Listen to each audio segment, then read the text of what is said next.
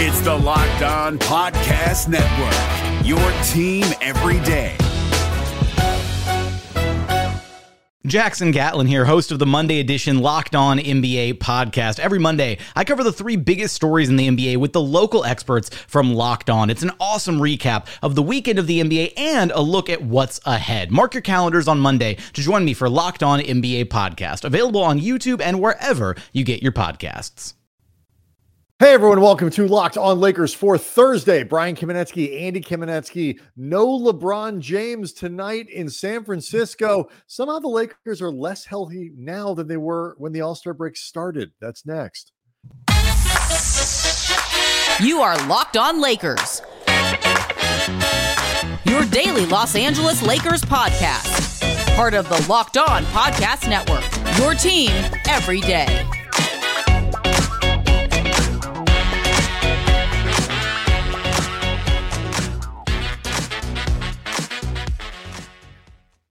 Thanks to everybody for making Locked On Lakers first listen of every day, Monday through Friday, no matter how or where you get your podcast. This one's always free. It will never be behind a paywall. And Locked on YouTube, Locked On Lakers on YouTube is where you can go to hang out with over 23,000 subscribers. Talk about what's coming up for the Lakers in the second half, including reasons, Andy, to be optimistic, reasons to be pessimistic. That is a lot of what we will cover on today's show as the Lakers kick off the what is certainly referred to as the second half of the NBA season, but really it's the stretch run. We're well past halfway. So we'll break all that stuff down for you. But first, I do want to tell you that today's show is brought to you by LinkedIn Jobs. LinkedIn Jobs helps you find the qualified candidates you want to talk to faster. Post your job for free at linkedin.com/LockedOnNBA. That's linkedin.com/LockedOnNBA to post your job for free. Terms and conditions apply. So we'll get to reasons for optimism, reasons for pessimism in a moment here. But Andy, maybe one reason for pessimism, health. Somehow the Lakers are less healthy now than they were going into the All-Star break, despite the fact that nobody theoretically has actually played. Well, not necessarily, because we'll start with the glass half full. Cam Reddish and Max Christie have both been upgraded to questionable.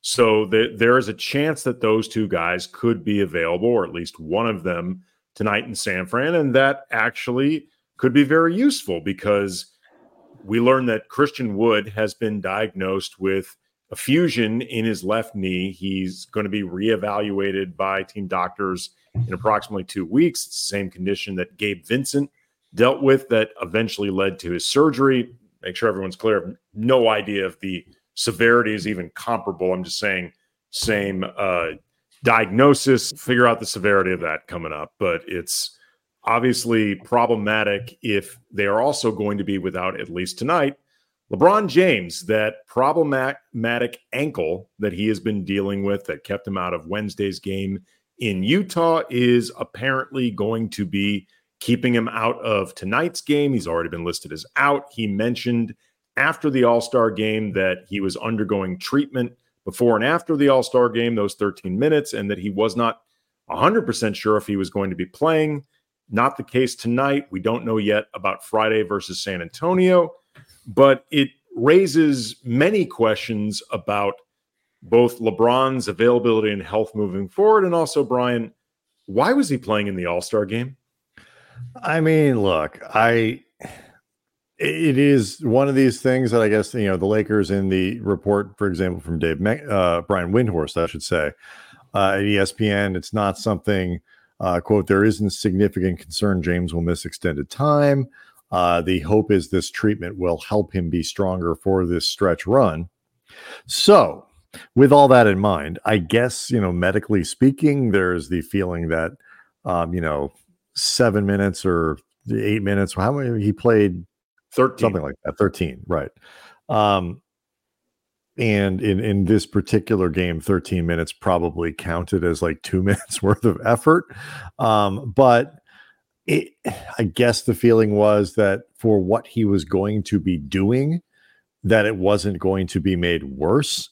That said, and obviously the league is like, hey, can you do us a solid if you can get out there for 10 or 15 minutes without hurting yourself and making anything worse? It's the All-Star game. It's, a huge TV product. It's, people come to see you. You're a big attraction, all that stuff. And LeBron is certainly conscious of those things. So I'm going to go ahead and assume that the level of risk here was extremely low from a medical standpoint.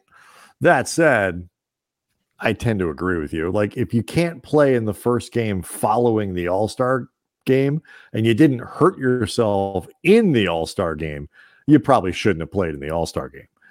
I don't know if they interfered. I would be recklessly speculating on my part to say that they interfered with LeBron's recovery or anything like that. But the idea that there's no risk whatsoever, I don't buy, because weird, fluky things happen all the time. If nothing else, that dunk that LeBron threw down, he could have landed awkwardly from that. And we know it because we've seen LeBron land awkwardly from other dunks throughout his career, but also too, just optically, even though I tend to think LeBron takes these responsibilities seriously when it comes to promoting the league and being the captain of the All-Star team and knowing his stature in the NBA. And I think that's commendable. But at the same time, you can't be sending out hourglass emoji tweets and like trying to crank up that urgency and then doing anything that might even slightly jeopardize your return. It looks bad to fans too. And I know this because I've heard from them. Right. And I think it is important also to understand, like, his lack of playing may be related to the type of treatment that he's undergoing, as opposed to the injury strictly itself. Where like he needed an extra, 4 days of rest or something like that. It could just be related to the type of treatment that he's taking. And there's not a lot of detail about exactly what he's doing. But yeah, I hope that the optics here are really the thing that is the worst. And like I said, I'm just going to take people's word for it, sort of the assumption that, the actual medical risk was low enough to essentially be non-existent. But you're right. There is no, if you're going to get out there and do something, I might argue, based on everything that we saw in that game and what people have said afterwards, that a vigorous workout at the facility might have actually been riskier than 13 minutes. I understand if whatever the program he's supposed to be doing, whatever, his treatment training thing that they've got him on, whatever the protocols are, I tend to agree with you. It is if nothing else, it's a bad look. On a scale of 1 to 10, I don't think, like, I will say this. I don't think if he hadn't played that he'd be playing tonight. I am willing to bet with very strong confidence that playing in the All-Star game has zero to do with him not playing tonight. And ultimately, that's really what matters. But, optics are a thing. So, yeah, again, in the grand scheme of things, do I think this is a major cardinal sin by LeBron? No.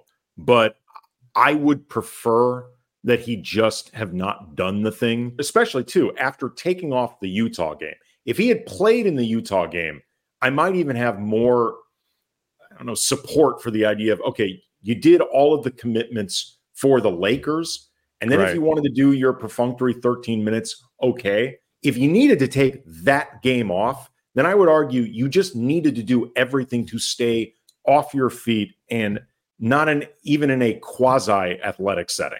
That's just how I feel about it. That's fair enough. Like I said, I'll trust that, he wasn't doing anything that went against, the medical and training advice. But I get what you're saying.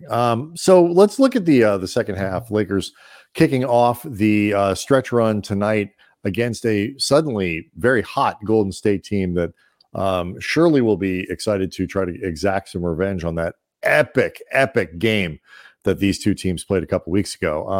And that comes tonight What are some reasons to be optimistic about the Lakers over these last 20-something games? We will give you a list next. Locked On Lakers is brought to you by LinkedIn. And when you are hiring for your small business, you want to find quality professionals who are right for the job. And that's why you need to check out LinkedIn Jobs. LinkedIn Jobs has the tools to help you find the right professionals for your team faster and for free.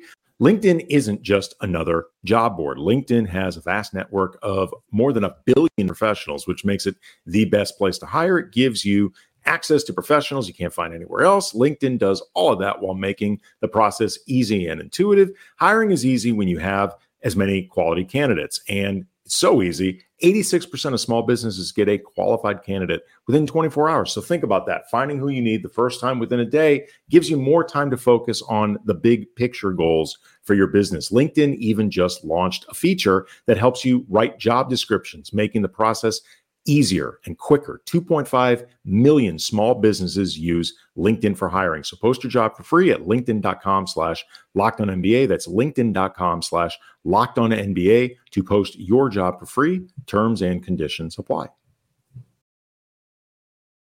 The NBA playoffs are right around the corner, and Locked On NBA is here daily to keep you caught up with all the late season drama. Every Monday, Jackson Gatlin rounds up the 3 biggest stories around the league, helping to break down the NBA playoffs. Mark your calendars to listen to Locked On NBA every Monday to be up to date. Locked On NBA, available on YouTube and wherever you get podcasts. Part of the Locked On Podcast Network, your team every day. All right, so the Lakers went into the break playing quite well. They are undefeated with this new starting lineup with Rui Hachimura back in there. And, there's a lot to be optimistic about. That said, I think there's still a little bit of skepticism. There's still probably some people who are wondering if this is for real. In that vein, Andy, we've got some things. I know you have a few items. I've got a few items. I do not know yours. You don't know mine. So curious to see if there's some overlap. Reasons for Lakers fans to be optimistic about the stretch run and where this team is. I've talked a lot about wanting to see Rui Hachimura play more. And in February, small sample size, 7 games where the Lakers went 6-1. He's averaging about 31-ish minutes per game, 15 points per game on 58% shooting from the field, 43 from behind the arc. He's got the 3rd best net rating on the team behind Vando and Reeves during that period. If you go through 5-man data lineup for that period, most of the best ones with any real minutes include Rui. And, he's been streaky behind the arc this season, but he's nonetheless averaging 40%. And that's much closer to maybe last season in the playoffs represented a breakthrough of sorts than too fluky to care about. It's not insanely high volume. I wish he'd take more than around 3 a game, but that's not nothing. And for whatever defensive imperfections exist with Rui on balance, they're not hurting the team. And whether it's because the matchups that do work in his favor really help a lot, overall physicality, they rebound better with him out there. Better offense leads to better defense, whatever. He is actually giving the team on balance some of their best collective defensive minutes. So again, I wanted to see more minutes for Rui. He's getting more and they're paying off really well. That is a thing that I had on my list. Not just for the output that you're talking about, but the Lakers have essentially gotten to this point in the season. And this you'll see is a sort of a theme that I have through a lot of my reasons for optimism. If we get to them, our reasons for pessimism. I almost said pessimism. Going forward, they've done what they've done essentially without Rui this year. I mean, for all intents and purposes, it's come and gone. There have been some games with more impact than others. But for all intents and purposes, Hachimura has been a pretty big disappointment, at least to me. And I'm not trying to litigate why or blame Rui for those things. I think a lot of this is based on usage. But regardless, how we got here isn't really the point. The point is that we are here. And the Lakers are in this position having gotten very little from him and can move forward in theory with a far more productive player over their final 40 games, we'll call it, than they had in their first. And so I think that's a big deal. It's like this Rui is like a trade deadline acquisition because he's playing that much better than the Rui that was there for the first half of the season. So he was on my list for that reason. Interesting way of looking at it. Connected to Rui, because Rui in the starting lineup, and I think Vanderbilt might have ended up there before Rui had he not gotten hurt. But either way, it leads to Taurean Prince going to the bench. And, you know, we've talked about this many times throughout the season. He's been a magnet for criticism in a lot of ways, more as because he's a proxy for Darvin in Laker fans' minds and really anything Prince has done. But in the 5 games that he's been playing off the bench, again, small sample size, but Taurean Prince has played really, really well. Like he's averaged about 10 points a game, which is basically the same as when he started, but the percentages are way better. It's been almost 57% from the field off the bench as opposed to 43% as a starter, 44% from behind the arc off the bench versus 39% as a starter. And it also, too, what's interesting about it is his usage is actually slightly up as a bench player. Like he's been driving more. He's been getting more to the line, 2.5 trips as a bench player, as opposed to less than 1 as a starter. It's like he's getting a chance to do more while playing less, about 4 or 5 minutes fewer per game. He's right on track with around 26 minutes, which is, I think, basically where it should be capped, but it's not too much. A lot of that actually came from from the Knicks game where he finished. Most of the other ones are much closer to 20. But I actually, in a lot of ways, not just happy for the Lakers, I'm happy for Taurean because I think he's dealt with so much bleep throughout the year that really isn't his fault. And it's nice to see him actually flourish in this role that fans, for a lot of reasons, have been dying to see happen. My next point of optimism, reason to be optimistic, is Austin Reeves. And the reason is there are certain guys, Andy, in every sport that have a pattern of playing better, playing worse, whatever, at different times of a season. There are guys who are first half guys and fade. There are guys who start slow and get hot. Last year, I think people remember that Reeves got much better as the season progressed. And, his splits really started to take off in February, and post All-Star put up these sort of, he's going to go play for the national team kind of numbers that really put Reeves on the map. And if you look at what he's done this year, there's kind of a similar pattern here. His February was bonkers. It was really, really, really good. He averaged 20 points a game.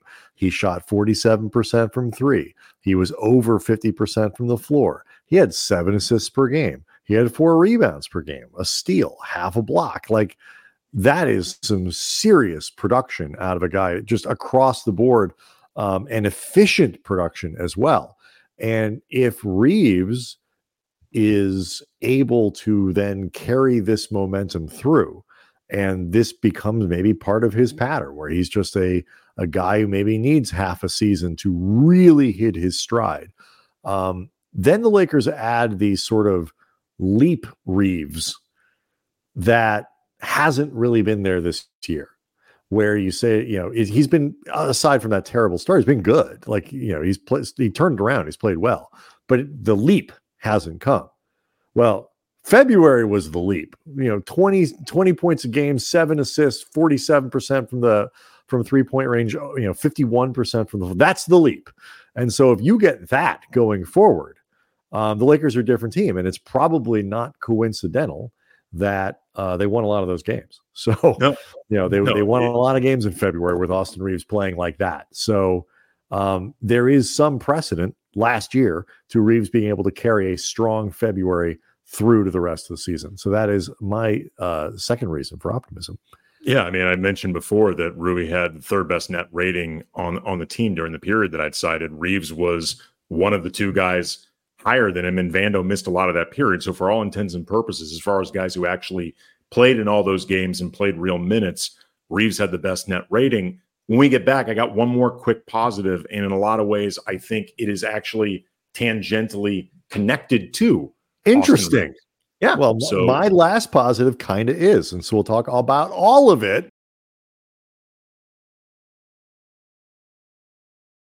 Locked On Lakers is brought to you by FanDuel, and you can get buckets with your first bet on FanDuel, America's #1 sportsbook, because right now, new customers get $150 in bonus bets with any winning $5 bet. Just whatever it is, $5, that's all. And then all of a sudden, you're looking at $150 if that bet pays off. And you can bet all of your favorite NBA players and teams with quick bets, live games, same parlays, exclusive props, all sorts of options, which obviously include the Lakers, their odds of getting to the NBA Finals, winning a championship, Anthony Davis for Defensive Player of the Year, Austin Reeves, Sixth Man of the Year, all sorts of different options. So again, just visit FanDuel.com/lockedon and shoot your shot. FanDuel, an official sportsbook partner of the NBA.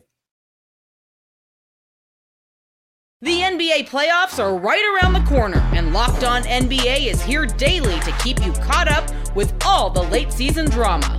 Every Monday, Jackson Gatlin rounds up the 3 biggest stories around the league, helping to break down the NBA playoffs. Mark your calendars to listen to Locked On NBA every Monday to be up to date. Locked On NBA, available on YouTube and wherever you get podcasts. Part of the Locked On Podcast Network, your team every day.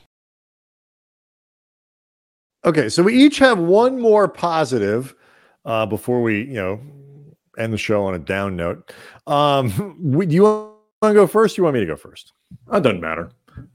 I'll go. Okay. My last one, and this is super small sample size, only 2 games, but I think Spencer Dinwiddie's presence has been a real positive for this team. His comfort level, even in just 2 games, is ahead of what I expected. And you look at the different, I think, options that get unlocked and are allowed to happen for the offense all games, just from having Dinwiddie there as another option, as both a scorer and a playmaker, facilitator. You can find different ways to maintain offense throughout a game without overtaxing LeBron or AD as much.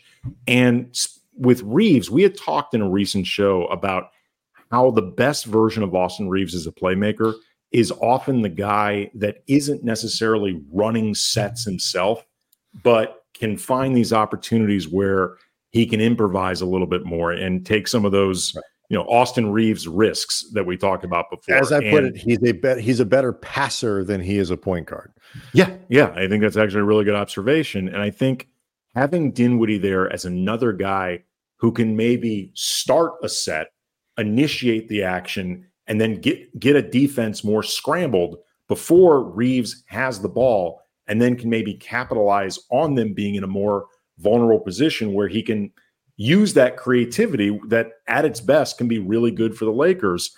And again, it's small sample size theater, but I really like what we've seen from Dinwiddie so far. I think he's been a really positive, good pickup. Your last positive there is exactly the same as mine. And so I had Spencer Dinwiddie as a positive. And I mean Spencer Dinwiddie both as a person, the player, but also what he represents. And, the player, it's a talent infusion. Is it a perfect fit in every way? No, but you add a good player, you've added a good player. And the Lakers are certainly in a position where they can accentuate his strengths, hopefully hide some of his weaknesses. Dinwiddie, and invested Dinwiddie, as we learned in our scouting report with Adam Armbrecht, Locked On Nets, an invested Dinwiddie tends to be a more efficient Dinwiddie. And the Lakers need that sort of efficiency from him if he's going to play an important role. But I think it's the role he fills that's also critical here. Like, we've spent a lot of time talking about Gabe Vincent's absence, sometimes in the context of, he's point of attack defense, is something he the extra 3-point shooting or whatever it is, really that are specific, qualities that he has. But the Lakers have been playing, one of their biggest deficiencies that they've had all year is just playing without a third guard. They have for most of the season not had access to a playable third guard. And I'm not talking about LeBron as a ball handler. I mean a guard, like a person that's with a G next to their name when you look at their score sheet. That's a huge, huge disadvantage the Lakers have been playing against all year long. And that they've filled this spot with a good player helps them. You talk, all the optionality you talked about, all that other stuff is, the flexibility they have, the ability to make sure your offense doesn't drop off a cliff, to keep different guys out, to rest LeBron, perhaps, hopefully a little bit more. All of this stuff is unlocked by having a third playable guard, and that it happens to be a good player is gravy. So you and I are on the same page there. Well, Dinwiddie's presence as that positive leads directly into one of the things that gives me concern, which is LeBron's ankle and what that's going to be like for the rest of the season, because this is supposed to be, in theory, where he starts ramping things up on a more regular, tangible basis. Like on Twitter at Cam Brothers, when I had tweeted out my opinion that I thought he should have just skipped the All-Star game altogether. And someone pointed out to me, this may just be part of a plan where he's not going to be playing back-to-backs for the rest of the season, and they have him slated to play against San Antonio. And I'm thinking, well, we don't know that. Hopefully that is the case, but we don't know in terms of just his availability for San Antonio. But the flip side is LeBron not playing back-to-backs for the rest of this season, given everything the Lakers are trying to do, that's not a good thing. Like that's not a positive. It's not what you want. This is the period where you would want LeBron to be available for all of the games, because it's supposed to be where things are ramping up. It is what it is, but in the meantime, until we see evidence that the ankle's not going to be an issue for the rest of the season, that is something that has me concerned. Sure. And they've gotten this far with a basically healthy LeBron James and a healthy Anthony Davis. You feel like you're tempting fate at this point. Like it just, and maybe our expectations of injury were a little overwrought. But that said, it's just like the last few years, the track record, you're just kind of waiting for that shoe to drop. I will say, like, I think, when you're talking about LeBron and the ankle and, the all that stuff, like I'm less worried about the back-to-back thing, because they do have a few of them left. I think they have 3. I could look back at the schedule. But to some degree, I think it is what it is with the schedule in the Western Conference and the relative lack of mobility that they have going forward. Like there is a hard cap on how high they can go. Like getting higher than 6th is going to be like tricky. I think the 5 or 6, those top 4 spots, hosting something at home is basically out of the question. I think even then, other than maybe a play-in game. That is true. Just want to offer all the positives. Hosting a 7-game series in the first round. I should have been more specific. That ain't happening, Jack. It is off the table. No. And even then, realistically, if Phoenix stays healthy, if Dallas stays healthy, like these teams that are only 2 or 3 games ahead of the Lakers, even though they have games against them, you can make that up. Lakers have to win a lot of games to catch, leapfrog 3 or 4 teams in front of them. Like that is just, it's a tall order. And that, while not good and not ideal, and nobody be like, if we could draw it up, we just want to make it in a place where we just can't get much higher than 7th. So we're just going to be free and easy. It does offer you a little bit of flexibility to be like, to not go crazy trying to kill yourself. And you can still let LeBron ramp it up to, he can be the best version of whatever you're going to get from him, in hopefully a postseason that again starts in the play-in and moves on to the regular playoffs. I'm less concerned about that, because I think they have kind of if they, and then fully, they win 9 of 11 coming out of the break, they're going to move up in the standings because of the teams they're playing. But that's also a tall order. Sure. And so I think I feel a lot of that's already baked in. So maybe I'm just less worried about it at this point. I mean, even if you're not concerned about the advancement in the standings, there's still the question of LeBron's ankle giving him problems. Like, regardless of whether they move up or not, if his ankle is problematic, that's an issue. Oh, yeah. So, I mean, the injuries, all of it. It's all. Right. It's any all way you slice it, that's Yeah. a reason to be concerned. The next one I had was D'Angelo Russell, and a very specific reason. He's been killing it January and February. Last 15 games, he's averaged about 23 points per game on about 46% from both the field and behind the arc, almost 9 attempts per game, almost 7 assists per game against just 2 turnovers. Like, he's been spectacular. But he's also had multiple days to cool off and potentially get out of rhythm, and he can be a streaky player as it is. So my concern would be, does the time off accelerate what might have been the inevitable next streak happening? And it really matters because this team is so much different when D'Lo is on versus off with his shooting and his scoring and the overall effect on the offense. Like, Rui recently said that he wants to be the team's X factor, and I think he can be in his own right. But D'Lo has so much more direct control over a game offensively. He is a much better rounded offensive player than Rui, and he is still, I think, at the end of the day, the biggest X factor on this team. So I am really curious to see how D'Lo looks right out of the gate after the All-Star break. Yeah. I think that, he's played in the same way that you could look at guys like Rui and be like, oh, we're finally coming around to it. Like, any let up in D'Lo is going to be felt. It's a little bit sort of gets to one of the things I'm a little concerned about is, like, what does it look like as teams really start to lock in? You get in those final 20 games of the season, teams really, really, really lock in. Can the Lakers continue to play good enough defense? You look at the defensive numbers over the last 15 games, not 10 games. It's not been that bad. I think we all have to mentally adjust to the idea that giving up 112 points in a game in the year of our Lord 2024 is not bad. Like, 160 is not good, but 117 is not necessarily a bad defensive performance. But I wonder, as teams really start to lock in, is that going to chip away at all at what the Lakers have been able to accomplish offensively? Is the defense going to hold up with the kind of precision that it will need against the teams that they're playing? Very good, very difficult schedule.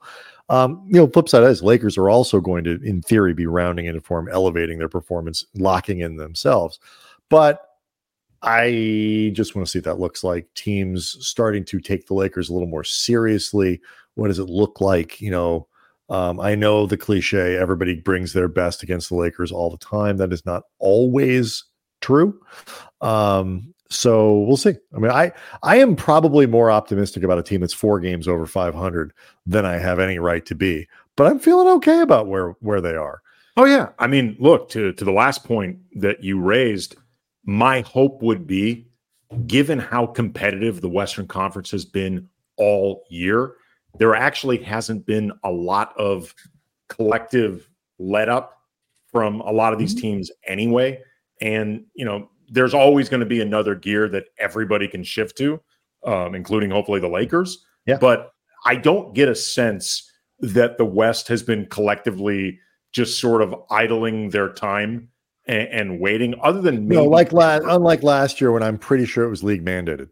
Right. Other than Denver, who I think you do get a sense is kind of wake me up when March rolls around.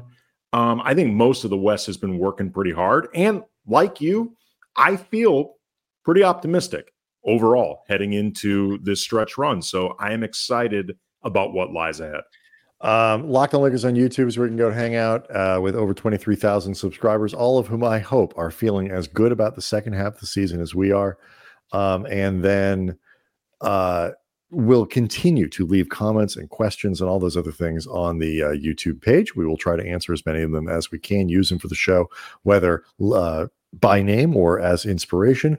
We, of course, will be back after tonight's game against the Warriors and hopefully talking about another epic win to start off the second half. See everyone tomorrow.